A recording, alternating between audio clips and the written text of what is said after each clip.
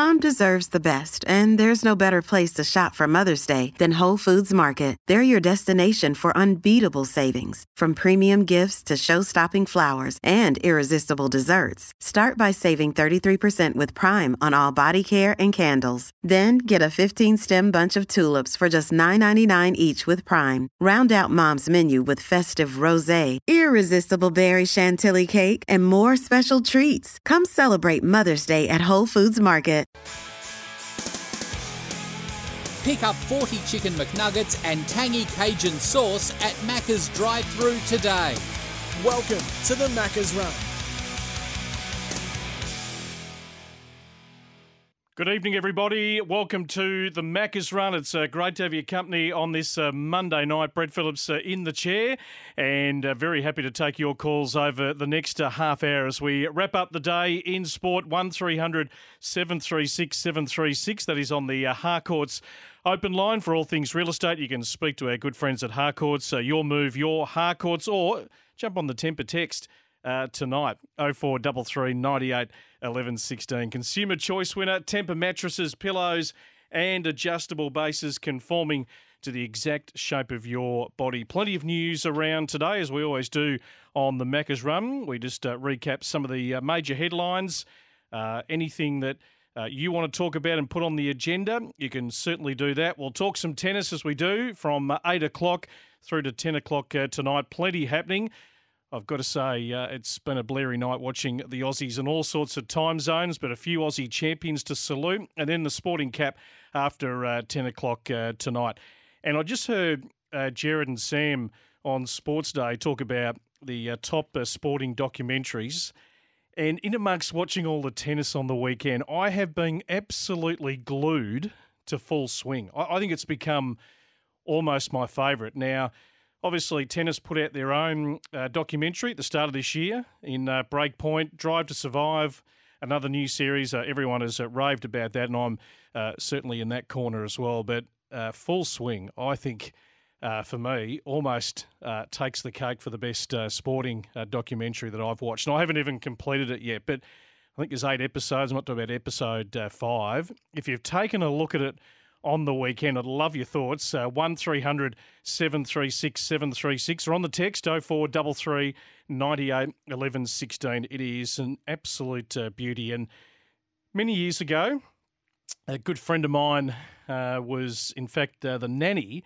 for Robert Allenby, going way back, who actually experienced, couldn't actually tell any stories on air or share the behind the scenes, but somehow got this gig over in the US. All, as you've seen with the documentary, all the golfers live in sort of that Florida area, that gated community, Jupiter, and it is just a surreal sort of world. The tough part of not making the cut and then flying home, tail between your legs, having to then, regroup, and the pressures of that, the pressures on family life. And she told some incredible stories, and yeah, brilliant to watch that actually unfold over the weekend. I sort of knew some of it, and then you just learn so much watching those sporting documentaries. 1300 736 736. Would love to take your calls, and we'll get to those in just a tick, and also the Temper text 0433 98 11 16. The major news of the day, Australia winning the Women's T20 World Cup overnight, making it a record-breaking 6th time that they've won the trophy, and their third in succession. Beth Mooney named player of the match after an unbeaten innings of 74 to help the Aussies to a 19-run victory. Jess Johannesson, of course, played in her 100th T20 international match and also took a wicket. Did speak, of course, to Gerard Whateley earlier today. It was a good chat off the top of the show, and we might have a listen to, of course, young Jess after a terrific night for Australia. This team's incredible, and what we've been able to achieve, it's been nothing short of amazing. And to be able to, I guess, to have people talking about this team in that way, particularly being a team that's involved in women's sport, quite often, particularly in the past, that it was only ever male-dominated teams or male sporting teams that were spoken about in that light. But what this team's been able to achieve has been nothing short of amazing, regardless of the gender. So, and I mean, to be a pretty heavy part of that, been fortunate enough to be part of this team for about 11 years now, that what we've been able to achieve has been pretty incredible. That's, it's sort of, I think, as the dust settles, it sort of will sink in a lot more. But there's still well and truly a lot more left in me personally, and I think a large number of this group as well. So when I finish up playing, it'll be pretty remarkable to see what this team could achieve by then. And ironically, I'm just looking at the corner of my eye and the replays coming on Fox Sports. So I'll just watch that for the next few hours while I'm in the host chair here. Terrific performance. They have been magnificent, Australia. Our women's cricketers on the world stage, and as we know, women's sport, they're getting paid more their dues now than ever before, and absolutely well-deserved. So that was the big story cricket-wise from overnight. Maybe they can inspire our men to somehow get back into this series against India, the third test coming up this week, and Australia trying to salvage something out of what has been a train wreck of a tour to the subcontinent. Richmond small forward, that's the news. I've just been talking to a good Richmond friend of mine on the way to the studios tonight, who had probably a little bit of a love-hate relationship with Jason Castagna, who's announced his retirement at just the age of 26. He played in all three of Richmond's flags, of course, 17, 19 and 20, drafted as a rookie back in 2014, informed his teammates earlier today, saying that he'd lost his love for the game. And I think any time we hear that, and you'll hear a bit of this in the first serve a little bit later on, just the pressures of playing at that elite level, that it all looks fantastic, and the paycheck, yes, is pretty good when you reach the top, and playing as part of a successful team, you certainly get paid your worth, and it's not all roses. It's not all beautiful. It's the behind the scenes that we don't see. It's the injuries. It's the big pre-seasons. It's the dedication to the sport, and for some it lasts longer in any sport, and some are totally burnt out at the age of their mid-20s, and they're going back having played junior footy, picking up a footy so young. And look, there's no doubt, if we're hand on heart, Castagna was probably going to struggle to get a regular game in the Richmond lineup, just with what's come in this year, what's evolved of their younger players over the last couple of years, and hadn't been the first pick, but he's a three-time premiership player. That'll be on his CV forever. Whether there's the desire to play the game at local level or at a lower level, we'll have to certainly wait and see. But his AFL days at Richmond certainly done, and it looks like his love for the top flight of the game is certainly done. Sam Edbrand, of course, reporting on sen.com.au earlier today. Jack Henry staring down the barrel of another long stint on the sidelines. Scans revealing the defender has a fractured metatarsal. He landed awkwardly in Thursday's practice match against the Hawks down there at GMHBA Stadium, suffering the latest in a string of foot injuries. SEN understands that Henry has suffered a break to the fifth metatarsal bone, so the bone connecting the ankle to the little toe, which is considered the most problematic. Of course, going down to, his brother Ollie, of course, joining Jack at the Cats this year, and he certainly showed some very good signs that he's going to be a nice acquisition in the forward 50 for the Cats. But Jack Henry's been an absolute star down back the last couple of years, so not the sort of news that you want to have. And Chris Scott was on with Gerard Whateley to talk about that and a few other things earlier today, but certainly on Jack Henry's injury. It's a little uncertain at the moment, so always try to kind of reserve or try not to sort of predict how these things are going to go, but it's clearly complicated enough to be a problem. Just how bad it is, I think we'll know a little bit more in the next 48 hours, and our club's really forthright with these things once we know. Well, we tend to be a bit guarded when there is sort of a range of possibilities, but he's clearly not playing in the next couple of weeks. I think I've tried to say we shouldn't read the tea leaves, but if you can detect a tone in my voice, I'm not that positive. So that was Chris Scott, as always, frank and forthright. He'll be on with Jared throughout the year, the reigning premiership coach trying to go back-to-back. So an early injury, but also the news out of the Cats on the weekend that they confirmed Patrick Dangerfield's appointment as the captain to replace Joel Selwood. And Chris Scott spoke to Jared on Dangerfield's appointment and the Cats' leadership group for 2023. It was a relatively long process, to get to a pretty logical conclusion, in my opinion. But it was important for us to work through that process. And having said that, it wasn't a really structured process. I think there is a bit of a school of thought out there that, a lot of these decisions are contingent on a player vote. That's not the way we work. Even if you think through it logically, a third of our list is very, very new, and they're sort of at the stage where they don't know what they don't know. So, an equal vote from a first-year player to a 10-year veteran doesn't make much sense. But the important part for us was that we did make it a whole-of-club thing, because really the role of the captain has evolved over the years. And while you'd love your captain to be on-field sort of leader, the kind of follow-me type guy, the reality is there's a whole lot of work that needs to be done sort of off-field, and there's some public-facing stuff. And it gave us a chance to actually reassess sort of what we wanted from that group of people. And it became clear to us that we didn't think that a leadership group of 6 players, for example, was representative of who we are at the moment. And we certainly didn't have that model last year. But the club was really clear that we did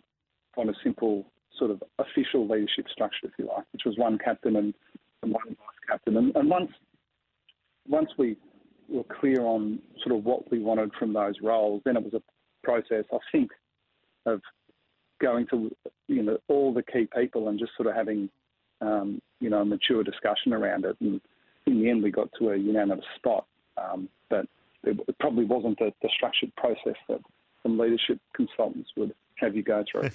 There you go. The insights from Chris Scott as to how Geelong have come to the call of making Patrick Dangerfield the captain. Of course, Brenton Sanderson was on earlier today on Breakfast talking about appointing a much younger Patrick Dangerfield as co-captain at Adelaide, going back, a decade ago now. So always had leadership from a very young age written all over him, and appears to be the obvious successor. But obviously a very experienced Cats leadership group who are going to be right there in the trenches with Patrick Dangerfield. Nick's out in Essendon. Nick, welcome to the Macca's Run.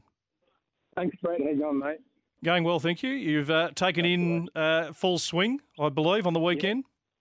Yeah, just wanted to give my 2 cents on the documentary. I thought it was awesome. I thought it was great to see players that we don't get to see very much that have come through the ranks. But the one thing I didn't really like about it was the disdain they gave to players that have taken on the league tournament this year. They're elite golfers. PGA have obviously taken their side and said to the Netflix documentary that they want the documentary solely focused on PGA and the good aspects of it. It brings a whole new competitive side to it, and it opens up the possibility for players to play in different countries like Australia. Yeah, it's interesting. The whole live thing. I mean, it sort of came at the right time for that documentary to be released because it added the extra layer.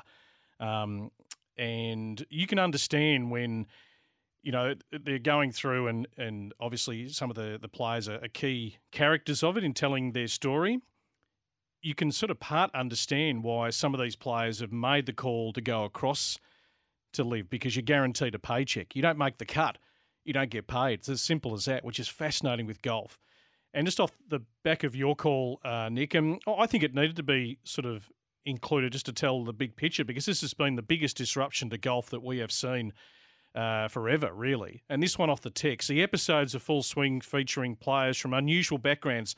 Tony Finau from living in Utah. I love that story. I mean, huge family, and trying to make the call of, is it a good thing to have them on the road? And he loves his family, loves his kids, his young boy, a prospective junior. He couldn't be there. He's over playing the British Open. The price you pay being an elite sports person, going away from your family. The Matthew Fitzpatrick, I can hand on heart say I had a tear in the eye last night watching that. Winning in America. He was a US Open amateur. So on that same course, he comes back to win the US Open years down the track. and he hadn't won on the US PGA Tour. Loved that story. That was brilliant. And the world number 70, whose mum had passed away, that was Joel Damon, I think ranked about 75 in the world. And, quite a bit off the pace, but an exceptional talent.